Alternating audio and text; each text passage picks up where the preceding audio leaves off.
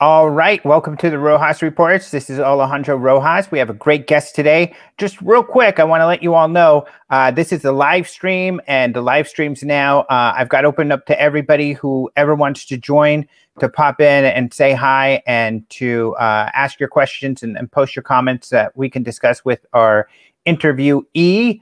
And then after a few days, they do go into the archives, and you can click that join button right there to join to get access to the archives. A ton of exclusive, really great interviews in there that you'll be able to watch. So please do that. Please do subscribe, and please like the video if you like it, and ask us any questions that you have as we go along. Our guest today is Robert Powell, and I'm going to bring him on here. Hello, Robert. Hi, Alejandro. Good to see you again. Yeah, good to see you too. So Robert and I actually have been working together for a really long time now. Probably at least 15 years, maybe, huh? Yeah. I think 13 to 15 years. Yes, it's been a long time.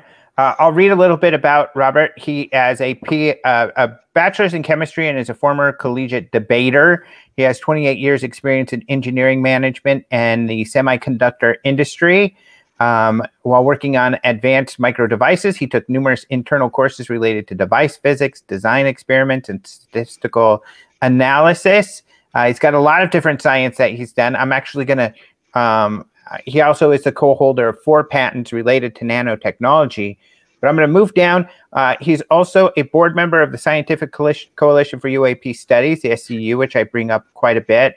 He used to be the director of research at MUFON and created MUFON Science Review Board.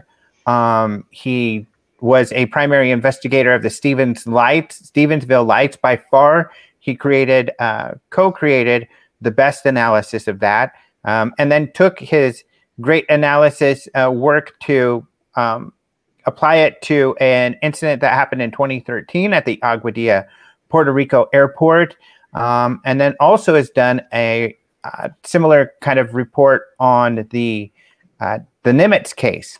But he's also the co-author of a very important book, which is, going to be a lot of what we're going to be talking about here. This book is UFOs and Government, a Historical Inquiry. Let's see. I don't know if I have it handily available. Maybe I should have. It's huge. I could use it to work out. It's this very big book, but it's very complete and thorough on government documents regarding UFOs. So thanks for joining us, Robert. Well, thanks, Alejandro. Look forward to talking to you today.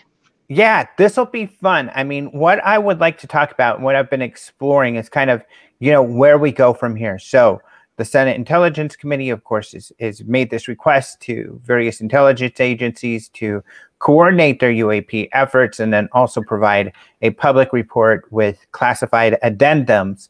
On top of that, the DOD, in at least the most recent answering of questions to, let's see, Stephen Gassel and I think John Greenwald of Black Vault, has said, that essentially their work is classified and their results are classified, not indicating they have any intention of sharing information with the public going forward. But I guess when you look at this situation, having looked at this voluminous background of UFO reports, what do you make of this? What do you? I guess, what first do you make of this decision? Do you think it was wise and the correct move for them to ask for the Senate Intelligence Committee to ask the intelligence community to create this one place to collect that data? I mean, I think it's a good idea in terms of giving the Senate Intelligence Committee a way to better understand the UAP issue. What we don't know, and we may not know for a year or two, is what exactly will they be told? And since that's all classified, we may never know. I actually looked for past examples from the Senate Intelligence Committee, which was first formed back in 1976. And every example I could find of past cases, everything from issues related to Iraq or to the Vietnam War, et cetera, you can't. It's still redacted. So I'm not sure what we'll find out when the report's done. Mm-hmm. So you're not sure what this report may look like either. Yeah, I guess if I had to bet money on it, I'm not holding out that the general public will be told much, once the Senate Intelligence Committee receives the report, because I think it will mostly all be classified. Mm-hmm. And that's an important point. How do you feel about the classification? I can see the difficult situation that they're in and the need for classification on unknowns and potential foreign technology. At the same time, we would all like them to release some information. So I can see how that's a struggle. Do you sympathize with that struggle as well? Yeah, I understand their struggle. I mean, there's certain things, national security issues that you can't release, right? But then there are other things that you should be able to release. So I'll give you an example. Let's just take the Nimitz case. So in the Nimitz case, we're fairly confident they've got the radar data, right? Because they kept the videos, and the radar data is worth much more than those videos. They didn't throw that away. So if they were just to release the radar data, that could compromise national security issues, because an adversary could see exactly what our capabilities were if they got their hands on the raw data. But if instead of doing that, they, for example, had several scientists just look at the data and then discuss it, and then let's say the report is, we'll make the statement that these objects were capable of moving at 20,000 miles an hour in dense Earth atmosphere, right? Which is something we cannot do because it would just melt. To me, that's not a national security issue per se, and we're not giving away any information, right? So I think that they should be able to tell us those types bits of information. But my gut feel is that won't happen. Mm-hmm. And I mean, along those lines, and justifying that, at least in the Nimitz situation, and correct me if I'm wrong, they've essentially said this is a genuine unknown, that they don't believe it to be Chinese or Russian. And if they don't believe it to be Chinese or Russian, that then should allow them to share the sort of information you're talking about. Exactly, because think about that when they say this is truly unknown, right? They've got the radar data. If you've got the radar data, it's hard to say that it's hard to say it's truly unknown unless it really is. So the question becomes, do they know that there's an object here doing something that's just unexplainable? And to me, if that's the case, they should go ahead and let the American public know. That's my view on it. Mm-hmm. And really, I guess now that I think about it, and for the audience, like we mentioned before, you wrote a pretty exhaustive report with Peter Reale, and I think there's a version where you worked with Kevin Knuth on it as well, examining the Nimitz incident. The only official information, I mean, most of what we know is what was revealed by the New York Times, and then, the witnesses coming forward themselves on unidentified, but also other newscasts and other interviews. And then also a leak from George Knapp of an alleged military document written for the military. But the only official information regarding the Nimitz that has been released is essentially that statement that it was truly unknown, but and they don't believe it's Chinese and Russian. But that's about all we have officially. Is that right? Right, that's correct. That's the only official word that's come out, is that they don't believe it's Chinese or Russian. Mm-hmm. So a lot of, it feels as though there's been some more transparency regarding this topic, but there really hasn't been. I mean, really, it's leaks and people coming out themselves is how we know about most of this. Yeah, it's kind of interesting. I mean, in a way, though, just the act of admitting they don't know what it is, but that it exists, right? Mm-hmm. That's something that hasn't happened in quite a while. And, you know, one thing that I don't know if you've thought about this, but it's like, why, right? Why did the Navy admit that? Because meanwhile, through this entire conversation, the Air Force is completely silent. Mm-hmm. So it makes you wonder. Now, what are your thoughts? I have my ideas, and they're mostly based off of what Chris Mellon has kind of felt about that, or his goal was in achieving that. But what are your thoughts? Yeah, my thought is I don't think Chris agrees with me on this thought. You know, and I'm not sure this is right, but my thought is that the Navy wants a bigger piece of the defense budget, right? Just like the Air Force wants a bigger piece of the defense budget. And so I think the Navy looks at it and says, you know, this is a strong justification for us getting more money for some of the state-of-the-art work we're doing. Because, you know, really the Navy does a lot of the state-of-the-art. They do the work on the magnetic rail guns. They did. I would not be surprised if most of state-of-the-art laser work is done by the Navy on laser systems capable of taking down aircraft. So I think this is a way for them to say, here is something that, you know, we really need to work on our state-of-the-art equipment. And so we need the funds to do this. And that's their justification. And so they go to the Senate Intelligence Committee to help justify that. That's my gut feel.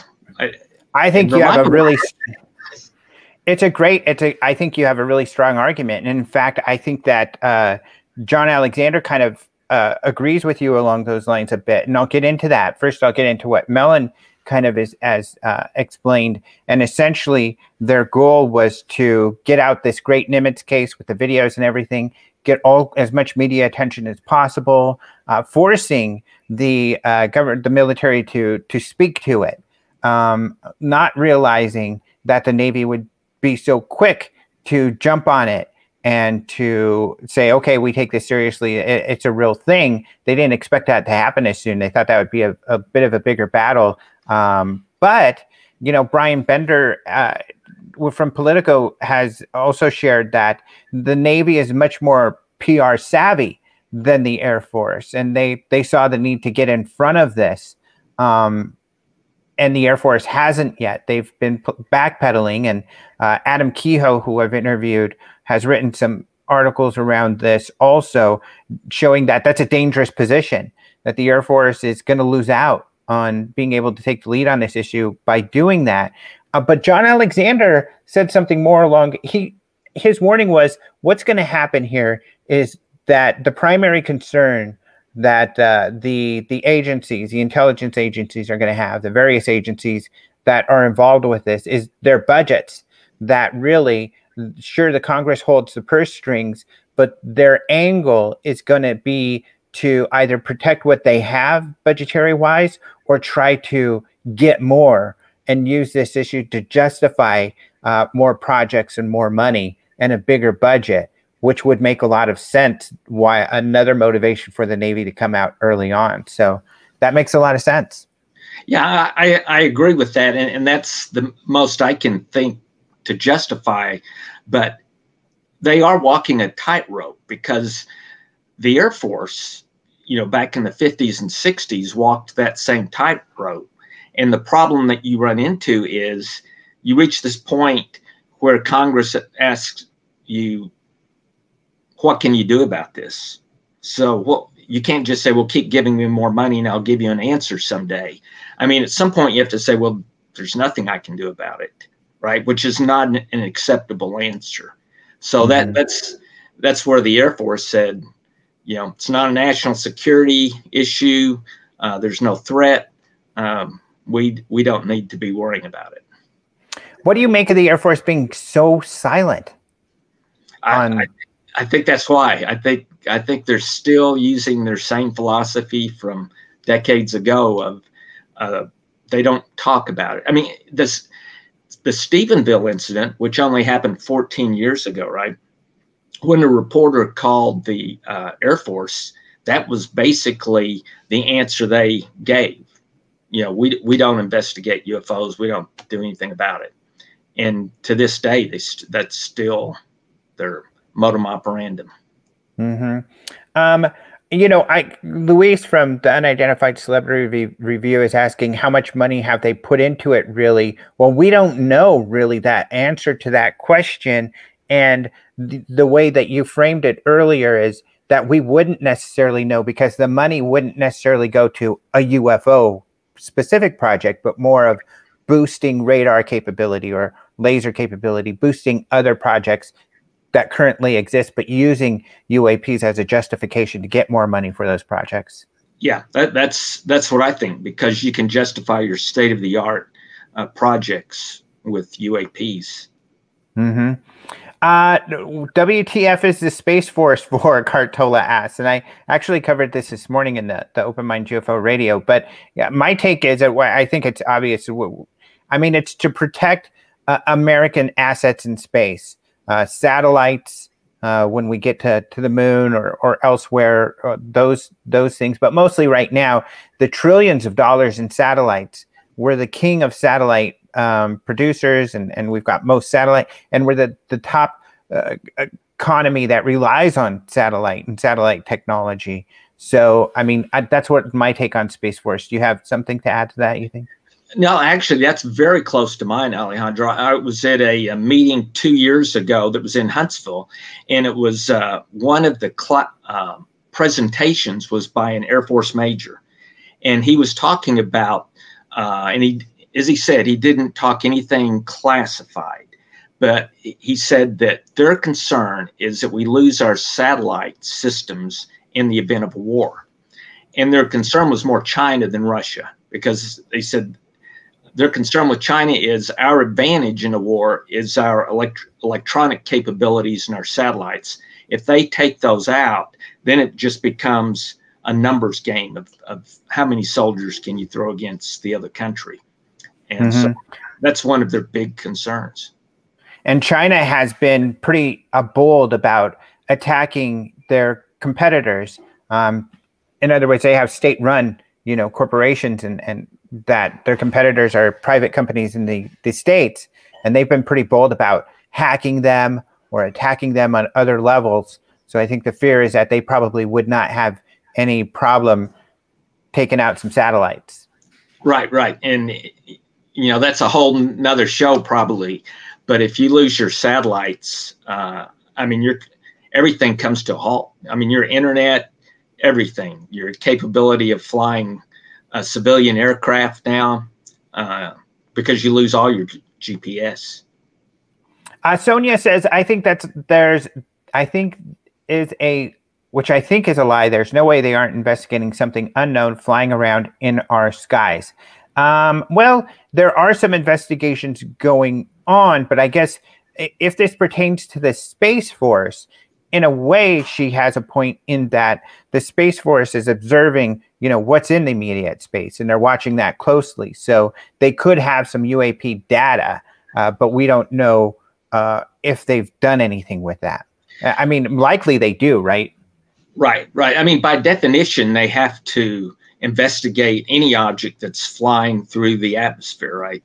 But especially in near Earth orbit, there is so much junk that the amount of data you have is unbelievable. So you really have to use algorithms where you're looking for your adversary. In other words, you're looking for an ICBM. You're looking for a satellite changing orbital location. You're not looking for something that would suddenly stop or suddenly begins to move, at a speed of 30,000 miles per hour, which is well beyond what any satellite is going to move at. So I understand her point, but I think a lot of that data gets filtered out because it's not a national security issue. A couple of questions. Sonia said, actually, she was talking about the Air Force. And in that respect, she's 100% correct, I would say. And you'd probably agree in that, although the Air Force says they don't investigate those cases, we have documents that show otherwise. Yes, that's correct. They do investigate those type cases, because really, by definition, any object that's unidentified and you're aware of, you have to investigate. Now, at some point, you may decide, oh, this is one of these crazy, this thing's moving at 40,000 miles an hour. That doesn't make any sense. Discard it, right?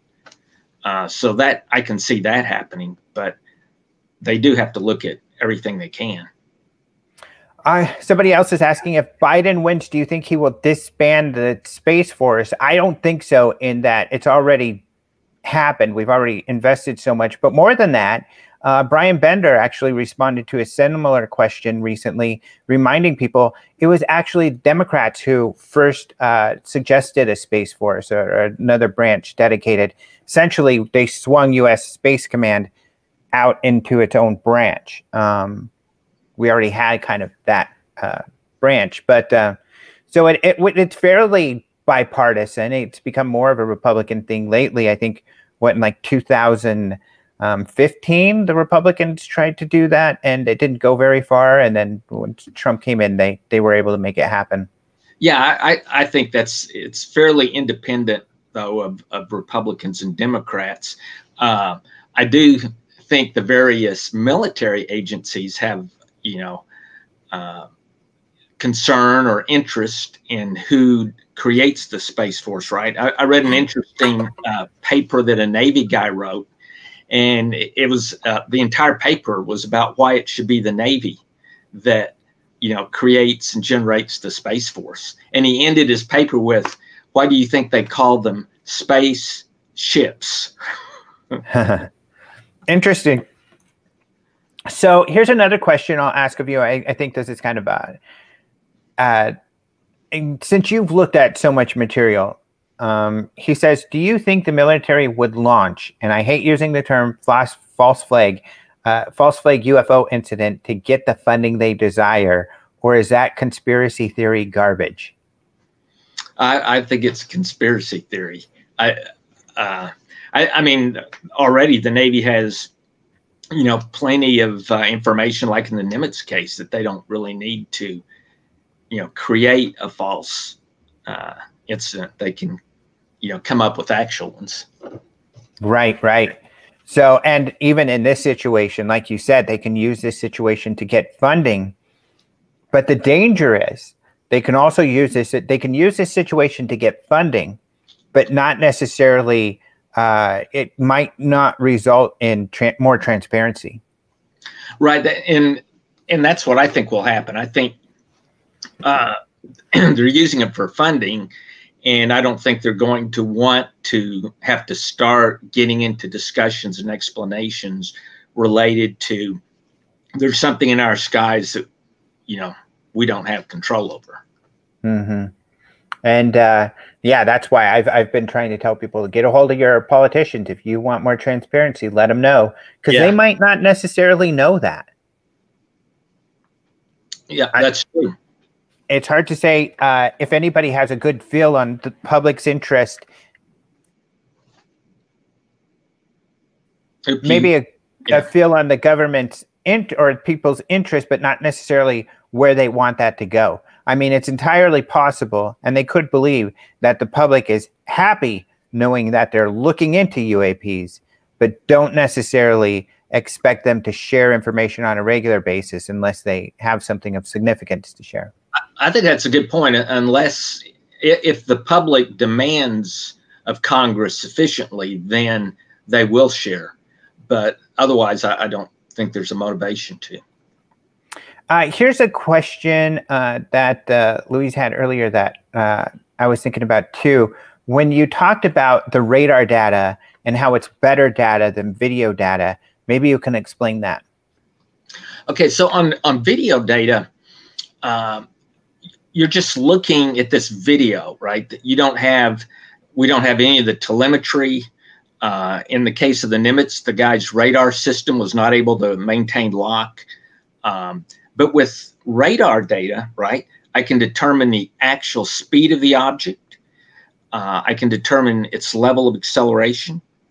And based on the witness testimonies, right, from the pilots as well as the radar operators, the speed and acceleration of the object was so great that it's beyond anything that we're going to be producing anytime in the next 20, 30 years, let alone 15 years ago when this happened.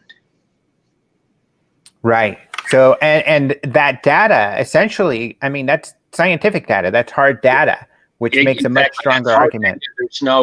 There's no question about it. You're not looking at a little fuzzy blob that's moving across the screen. You've got actual hard data, and it's a lot of data, right? Because you've got radar from the Princeton, from the Nimitz, from the E-2 aircraft that was up and also pulled it up on radar. So you've got multiple radar sites worth of data, which is really invaluable in terms of looking at this thing. Mm-hmm. You know, getting back to the false flag question, which is pretty conspiratorial, and like you said, it's kind of silly conspiracy. But what's interesting is that, you know, the Navy has come down and said that their investigation resulted in this being classified as unidentified, and I would say they begrudgingly admitted that, because people asked for a long time before they kind of admitted to that. And that's based off of investigation they've done with the data they have. They have radar data. They have a lot more data than we have in the public. So your report on the Nimitz case, you didn't have radar data. You had to rely on witness testimony and the videos and that sort of thing. And some people have accused you all of, you know, that's not scientific data. That's not, you know, hard enough data. That what I see when it comes to those videos, it's birds or balloons or they mistaken a jet or something like that. But that's actually fairly conspiratorial, because what they're essentially saying is the Navy's tricking us, that they had all this data. They had to have known what it was, but instead they're trying to tell us it's unidentified. It's not ours. It's not Chinese or Russian. It seems like those people who, you know, are criticizing you in your report are not considering the Navy had obviously had to have conducted a pretty thorough investigation with a lot of data in their hands. Right. Yeah. So, I mean, there's no doubt in my mind the Navy knows absolutely whether these objects can be explained in any rational way by it being China, Russia, etc.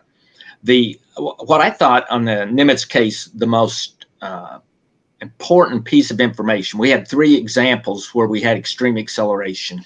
There was the video, there was the testimony of the radar operators, but the most striking in my mind was the testimony from Fravor, who engaged the object, and his backseat pilot. And then the testimony of the plane and the 2 pilots in there, one of whom was lieutenant commander, who were at a totally different angle, and they're watching the same thing that Fravor's watching, right? So you've got 2 different angles, and both of them indicate that this object disappears from sight within 1 to 2 seconds. So you're talking about something you can't explain because of reflection of the sunlight disappearing or anything like that.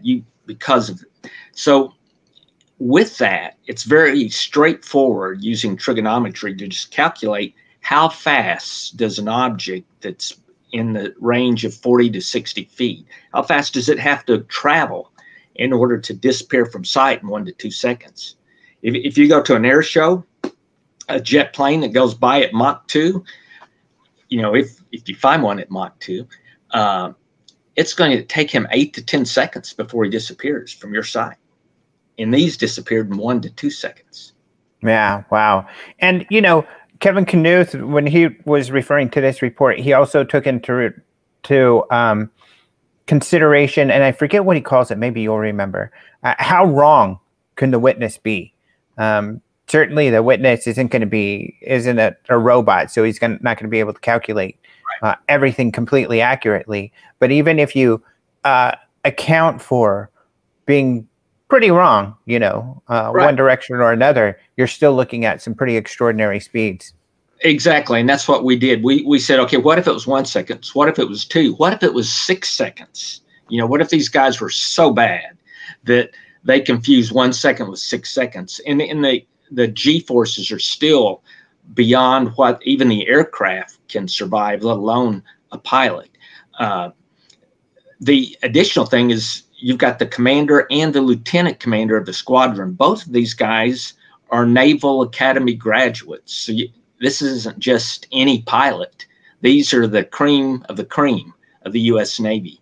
So if these guys can't tell us that something disappears in 2 seconds, then we've got major problems with the defense of this country.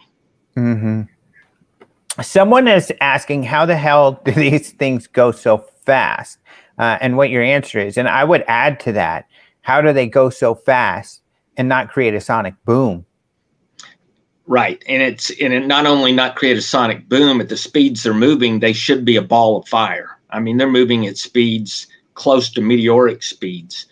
The only way that I can come up with is that by some method, they're not really interacting with the atmosphere, however they do that, because you don't hear the sonic, but you don't hear a sonic boom. There's no huge airwave as it passes an aircraft or a boat. I mean, at those kind of speeds, there should be an airwave that just knocks you down. And at those type of speeds, no metals we have will even stay solid, because in the lower atmosphere, the temperature it's going to reach, it's going to just melt. So, and become a fireball. So I don't think they interact with the atmosphere. Mm-hmm. And do you have any idea how they may go so fast? No, I mean, it would just be pure speculation on my part, trying to figure out, because I don't think anyone can, give a good explanation for that. So all of those things that you explained, when it should be on fire, it should have created a airwave, it should have made a sonic boom. Some people have kind of speculated that perhaps then this was some sort of projection, some sort of technology that can project. What do you make of that theory? We actually considered that theory when we discussed it. The problems with it is, one, the projection clearly shows up on radar, which that's possible, right? You can take a plasma, and plasmas will show up on radar. But normally a plasma is not going to be a distinct point on radar, because it sends the radar beam in all sorts of directions. So you're going to get very poor radar signals, and I don't think you'll be able to isolate where the object is located. So I think that's some of the problem with hologram. Additionally, if it was a hologram, it reacted to Commander Fravor, the pilot, right? Because he was actually engaging the object, and the object reacted to his traveling down. So that means you now have a hologram that you created that knows what the F-18 is doing. And for it to know that, then it's probably using radar. Mm-hmm. Well, if it's using radar, the F-18 would have known there was radar in the area. Same thing with the Princeton or the Nimitz. So, and you're doing this outdoors, right, in an environment which is not conducive to creating holograms. I mean, you've got a high humidity environment. If we were doing this in a room, then I would say, in a giant auditorium, I'd say, yeah, you could create a hologram that does that. But I don't think so, the way this happened. Mm-hmm. Yeah, and I think what they're thinking of is some sort of radar and visual trickery kind of technology that someone perhaps developed. And which means you also trick the radar systems with the same system that created the hologram. And this was done 15 years ago. Mm-hmm.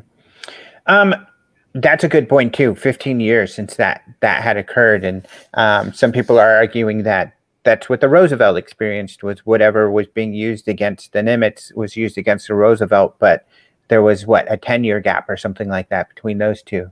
Right. In the Roosevelt, we just don't really have that much data on, what was this, the object in terms of having the radar data. Like, we don't have any witnesses to what was showing up on radar with the Roosevelt. Mm-hmm. We have a lot less witness testimony. And of course, it's understandable. Most of your witnesses are still in the Navy or in the service. So you're not going to be able to get their testimony. Mm-hmm. So it seems as though when it comes to, the coalescing of UAP data, and some people have been curious about this, and I'm actually working on an article on it.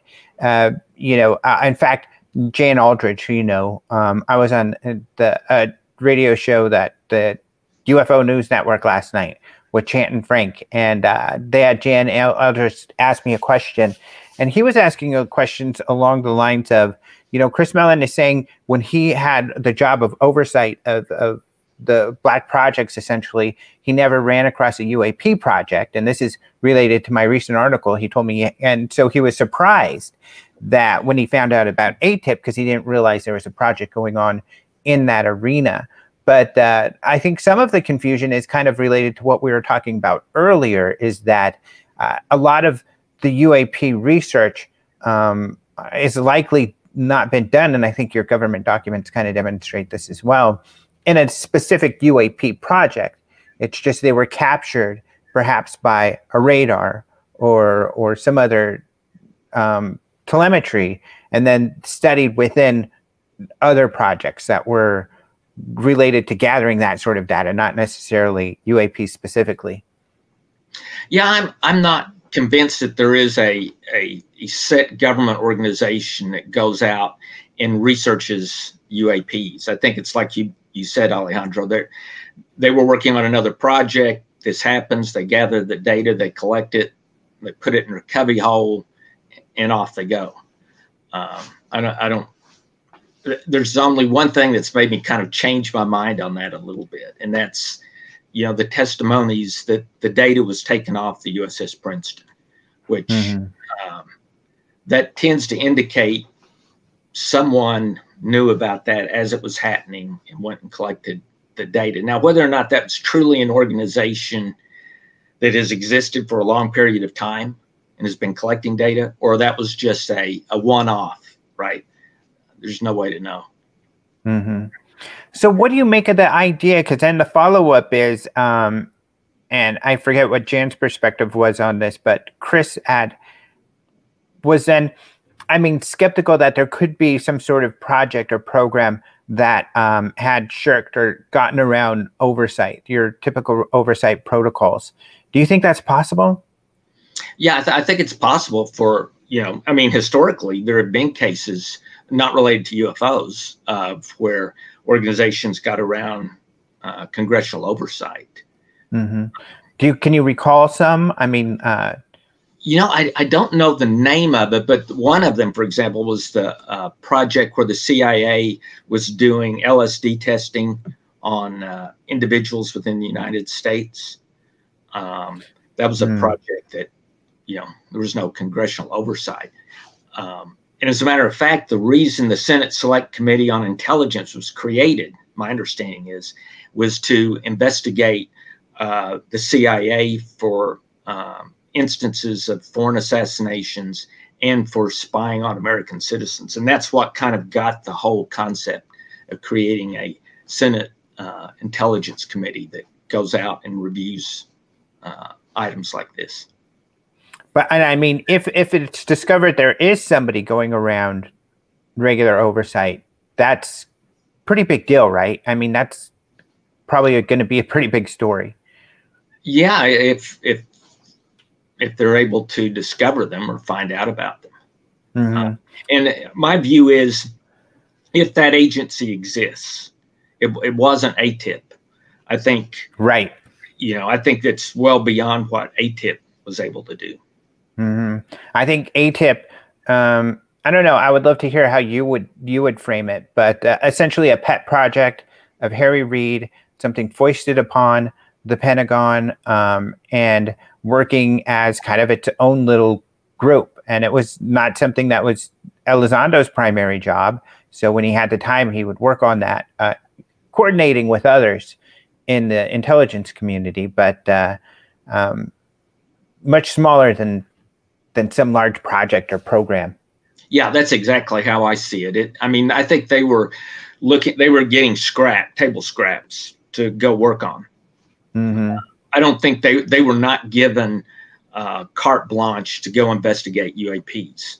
I think the budget they had, 22 million, is not very large as budgets go. So, and I mean, you mentioned they were given table scraps, and which I think is probably accurate. But what's interesting about that, and your work, in the book and everything, has probably kind of demonstrated this as well, that, Harry Reid says what you've seen so far is the tip of the iceberg.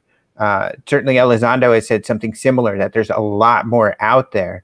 So there seems to be quite a bit of data that is still out there that we haven't seen yet. And I mean, do you feel like that rings true? Oh, I think absolutely that's the case. And actually, I know that's the case.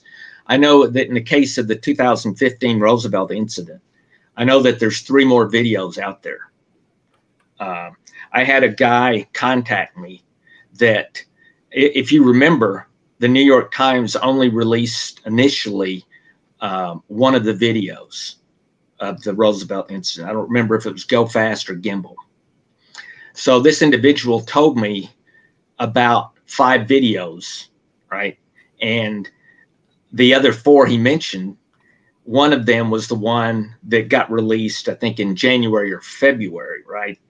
So he told me about it before it was ever released. So I have no reason not to believe that that he's correct, and there are the 3 other videos that he says he's seen. So, and so I think probably what Harry Reid is, and I'm just guessing now, is probably that he knows of more evidence, such as like these 3 videos I just mentioned. And so he suspects there's even more beyond that, which is probably correct. So I think, it is probably a tip of an iceberg, but it would be difficult probably to get a hold of it all. So given that there's a lot more information that is had, who knows how stovepiped it is and how, much it's dispersed across different agencies that may or may not have coordinated with that data. Do you think there is somebody that knows more? And if so, how much more? You mean like one individual? Well, I guess not one individual, but an agency. I suspect that there is an agency that knows some more, knows more than what ATIP, knew. But I don't know that there's an agency that really envelops all of the information and has everything. I think it's, like you said, stovepiped in various groups and organizations. I'm sure some of it's lost, some of it they don't even know where it is anymore, because, I mean, this is clear back into the 1950s. Right. So it's going back for quite some time, which is, so, I mean, I guess where do we go from here? I mean, how has this affected your work? That's a good question. I mean, I just keep slugging away when I can get a good case that has good information and data on it. And those don't come along very often. The Nimitz came along, and I would love to work on the Roosevelt case, but there's just not enough data there to really make a case like was made with Nimitz. We really need we need all the data we can get in order to do a proper analysis of a given event. How hopeful are you that we'll get more data? I mean, essentially, with this, plan, that with Mellon and Elizondo working to get this to the Senate, and the way Mellon framed it is, we just shared the information. We coordinated the briefings. It was up to them to identify whether or not it was substantial enough information to take action on it. And they did choose to take action on it. And I would say, pretty big action. What they're requesting to do is quite an effort to coordinate all of that data and get that report together in a fairly short period of time, like a year and a half, or was it 6, something like that? Yeah. I think what Chris and Luis Elizondo have done is, in that arena, is probably the most valuable thing that TTSA has done. And that is bring this to the attention of Congress. And whether we ever hear the end result of this committee, report, just them getting it in front of Congress and getting it taken seriously, I think is, you got to give them, hats off for what they've done there. Mm-hmm. The Signal is asking, what do you make of the TTSA Vault? And will it be a rich resource in terms of accessing information? What do you know about that program? Well, my understanding is the Vault is a program to try to gather all UFO data from all organizations and then to do AI type of analysis of that data. The problem I have with that is you have to determine which of those cases are real cases and which aren't. And since we know roughly 95% of all cases are misidentifications, so that means you've got this gigantic pile of data, and only about this little tiny 5% is real data. But you're going to take all of it and analyze it. Well, it's the old garbage in, garbage out. You can't do that until you screen out all the incorrect. And I don't believe that there's an AI algorithm out there that would be capable of doing that well. Mm-hmm. And I think you would be one of the most expert people to ask that question to, perhaps the most, because that's kind of what you did at MUFON with your research group. And I would eagerly await your yearly report for the best cases. And out of all those MUFON cases in a year, it would get boiled down to maybe 5 or 6 or maybe a dozen cases. Yep. And so it's very difficult to do correlations when that's the case. Now, there is some work that we're doing with NSCU on that. And I think I'll be able to present it at our next conference. And what we're doing, and I don't know if it's going to be successful, but what we're doing is, the same type of AI algorithms that the FBI uses, for example, to figure out if when you're on Facebook, you're a terrorist threat, for example, they look for keywords, right? And so we've done the same thing on UFO reports. We've created a lexicon dictionary of keywords that will help us identify, excuse me, reports that are more likely to be real reports than reports that aren't likely. So we're going to see if that is one way to get rid of the garbage so that you can analyze it. Mm-hmm. Which is so important. And it's one of the things that I think the media doesn't get, but a lot of people don't get. Why aren't you looking at correlations? Why aren't you looking at the data to figure out trends and things like that? But the data is so tainted that it takes a lot of work to filter out and figure out what's the best data. And even at MUFON, when you would do that, let's say you came up with when you're 10 cases, that doesn't include typically the sort of data that like the government would have, radar data. In some cases it would, but not always. Sometimes it's purely anecdotal. Right. Yeah. The data was usually anecdotal.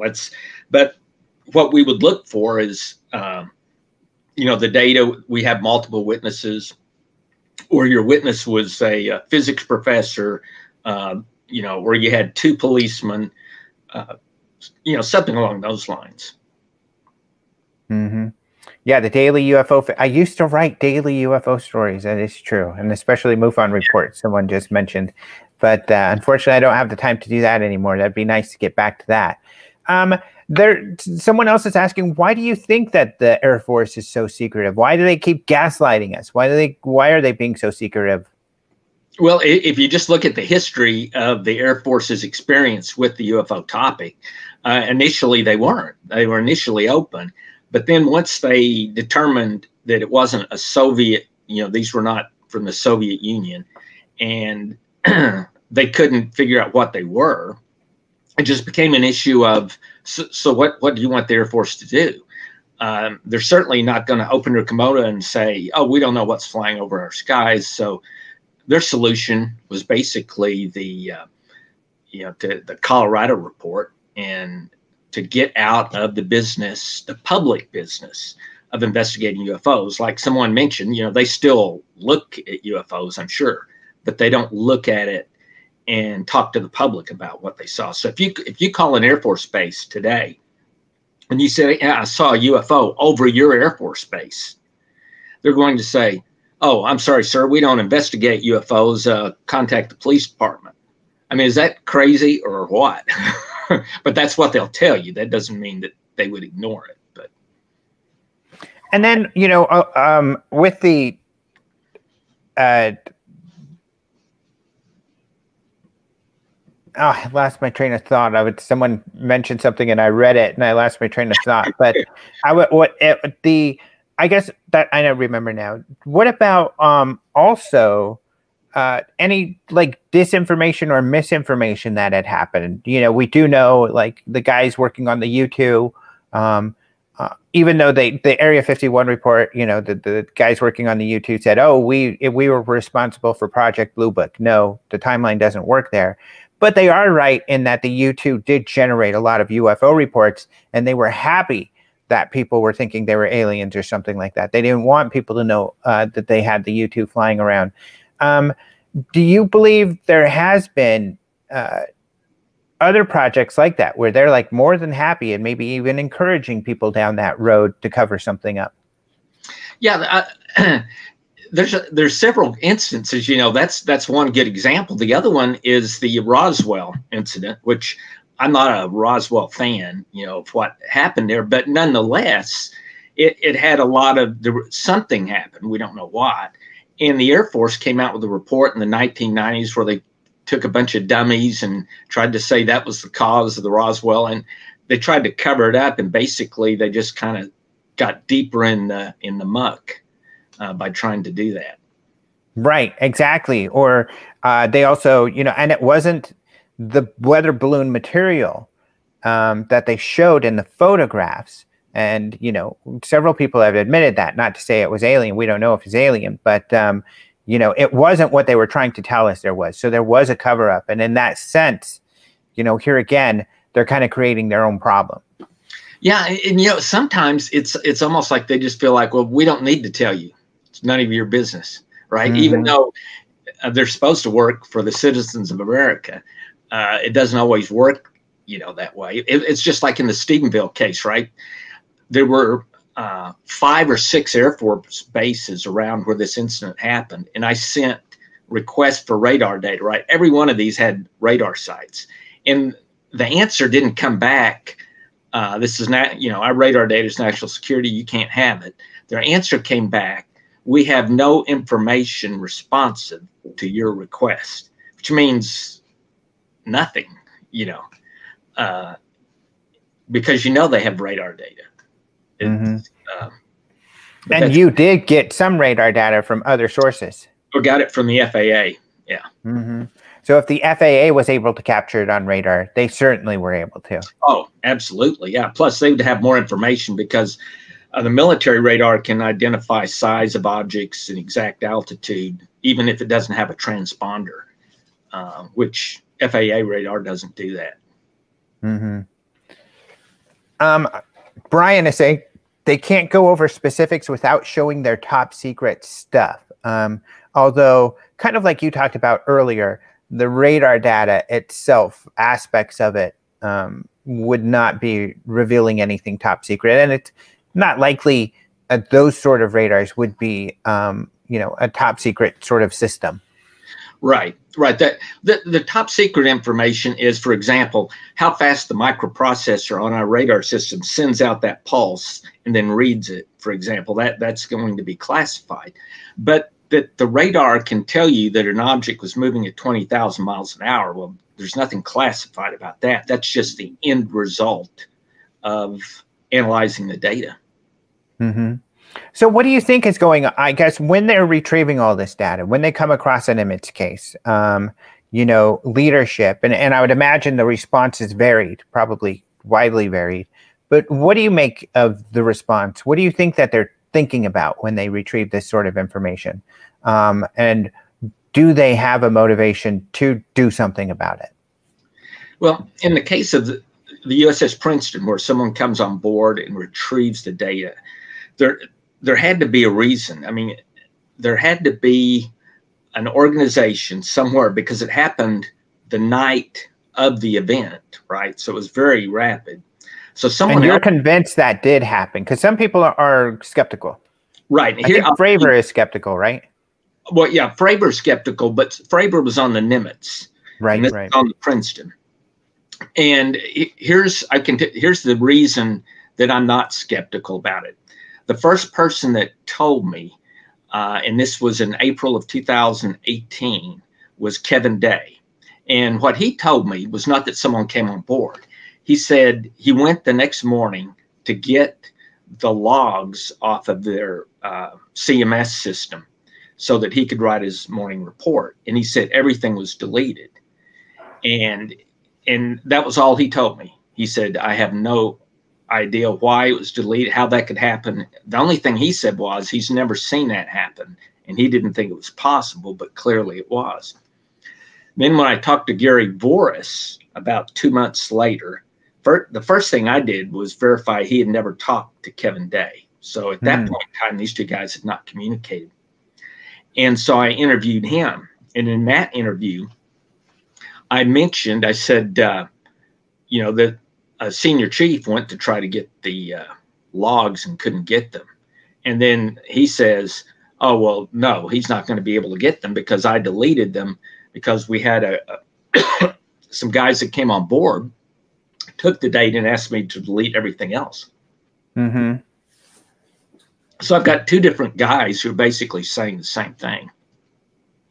And then we looked up, has this ever happened before? And I did find one incident where that's happened before. And that was in, I don't know if you recall, in 1986 or 7, we accidentally shot down a civilian airliner. And it was from a cruiser similar to the USS Princeton. And the next day, a helicopter lands on board. They remove all the data from the ship, for obvious reasons. So that's happened before. So there is precedence. Have you talked with Chris Mellon or Lou Elizondo about that and asked them what they knew about where that data might have gone? No, I don't think I've asked them where they thought it would go. I did talk to Hal Puthoff about it, and Hal's also in TTSA. And there's a naval site, and I can't recall its name at the moment. Dahlgren. Okay, it just hit me. Dahlgren is in Maryland, and that is their main research site. That's where they develop the Spy 1 radar. That's where they do their work on their magnetic rail guns. That's where they do their laser work. It's like their version of Area 51, but it's not. It's a different type. It's a R&D. There's over 5,000 people that work there. A good percentage of them are civilian scientists. So that's where the data, I think, would have gone. And Hal agreed. And he talked to some people there, and they said they would try to get him the data, but nothing ever came of it. So I guess he was. Every time I've asked him, he hasn't been successful. So. One last thing as we'll wrap this up, but I was thinking earlier, I think it was maybe in that interview last night, it was kind of funny to think about as this ATIP program was going on, we were interacting, and you even more so, with the people that were in that project, working on that. And little did we know, of course, both of us were in MUFON when we worked with Bigelow, who essentially was getting that funding out of ATIP. And then you've been working on the UFO Data Project with Chris Mellon, and I think Hal Puthoff is part of that as well. I was with Hal during that time. Yeah. How does that make you feel? Working, for the ATIP program. But I did find out later, like my Stephenville report, I guess those guys read through it extensively. Mm-hmm. And it seems 2007, 6. And from what I understand, it seems as though your Nimitz report has also made the rounds. Yeah, I think it has. I mean, we've sent abbreviated copies of it to Congress also. So hopefully it's been read a few places. Yeah, and it seems like Mellon certainly likes to use it for there's probably better unclassified or classified reports that they're able to kind of distribute in their briefings. But at least in the unclassified world, it seems to be Chris Mellon's go-to document in demonstrating, the significance of what happened there. Yeah. One last question, Robert. Have you heard anything about a third party who were supposedly tracking the Tic Tac from the shore? I have not, but it actually makes sense that NORAD radar sites would have tracked that, because there are NORAD radars. NORAD has the FAA radar as part of their overall radar systems. And there were plenty of radar sites there. I sent a FOIA requesting radar data. Of course, the answer was we have no data responsive to your request. So no success there, but I can't believe it would not have been tracked from the shore. Yeah.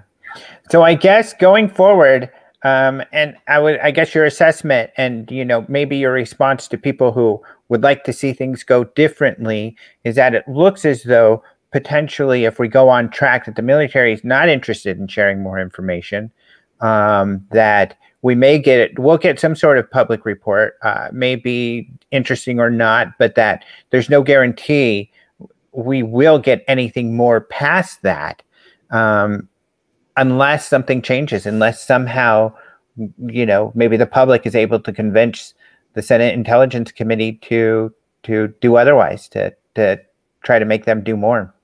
Yeah, no, I agree. I think it will take pressure from the public on Congress, to make them do more. Of course, the other thing that happens is the phenomenon never goes away. So it always gives us an opportunity to, for this. That is a great point. I think Nick Pope used to say that it's an events-led phenomenon. And that is a good point, that another Nimitz could happen that gets the public attention. Of course, that's what happened in 1952 in Washington, D.C. The public really got interested in that case, and that helped. That's actually what helped keep Project Blue Book going. But those sort of events. And I guess the other good thing, though, I guess something is, at least now we have a place to go to. At least now we can say, we even from here into the future, we can always continue to ask for more information, because now it's on the record that they take it seriously. And there's even someone to petition for this information, the UAP task force. So there's a place that has that information. Now we know where it is. We've just got to try to get them to open up and get some information out, which I think that's possible, though. Don't you? I agree. If there was one thing that I wish the national media would do, is quit asking about the video and just make the argument and say, okay, you guys kept the video. You didn't throw away the radar data now, did you? So tell us, what did the radar data tell you? You don't have to tell us, the national security parts of the radar data, but what did it tell you? Did it, what was the speed? What was the acceleration of these objects? I mean, yeah, because it tell us that. Yeah, it obviously supported their case that these were unidentified. They weren't ours. They weren't Chinese or Russians. But what about that data made them go to that conclusion? Right. Yeah, really interesting. All right. Well, thank you so much. I agree with you. The media has not really dived into the important details. Their coverage has been so surface. Hopefully that'll change over time. But it's information like the information that you're providing that's going to help do that. So thank you so very much. And I guess what can people look for in the future? Do you got anything new coming out? What kind of URLs or places that you would point them to look for? For SCU, they can go to explorescu.org, all one word, explorescu.org. And then next month, I'm going to have a book called The Truth About UFOs, but it's geared towards 8 to 11-year-olds that have a scientific bent to them. So that's awesome. It'll be an interesting book for kids. Mm-hmm. Well, it's a smart move for several reasons. First of all, there's obviously this lack of interest in science that's going on. So to get kids interested in science, and then also demonstrate, set them off on the right foot that there is some science to do in this field. Yeah, there's a lot of science to do in this field. Right. So thank you so much. People are thanking you, saying they love the interview. I did as well. I always do. Thank you so much for coming on again, and we'll talk to you soon. All right. Thanks, Alejandro. Good to see you again. All right. And thank you to the audience. Thank you all so much for being here. And for those of you who didn't catch us live, hopefully you'll catch this on the replay. And remember, it'll be free for a few days, and then it'll go into the archive. So thank you all so very much. Everyone have a lovely Halloween. Bye-bye. Bye.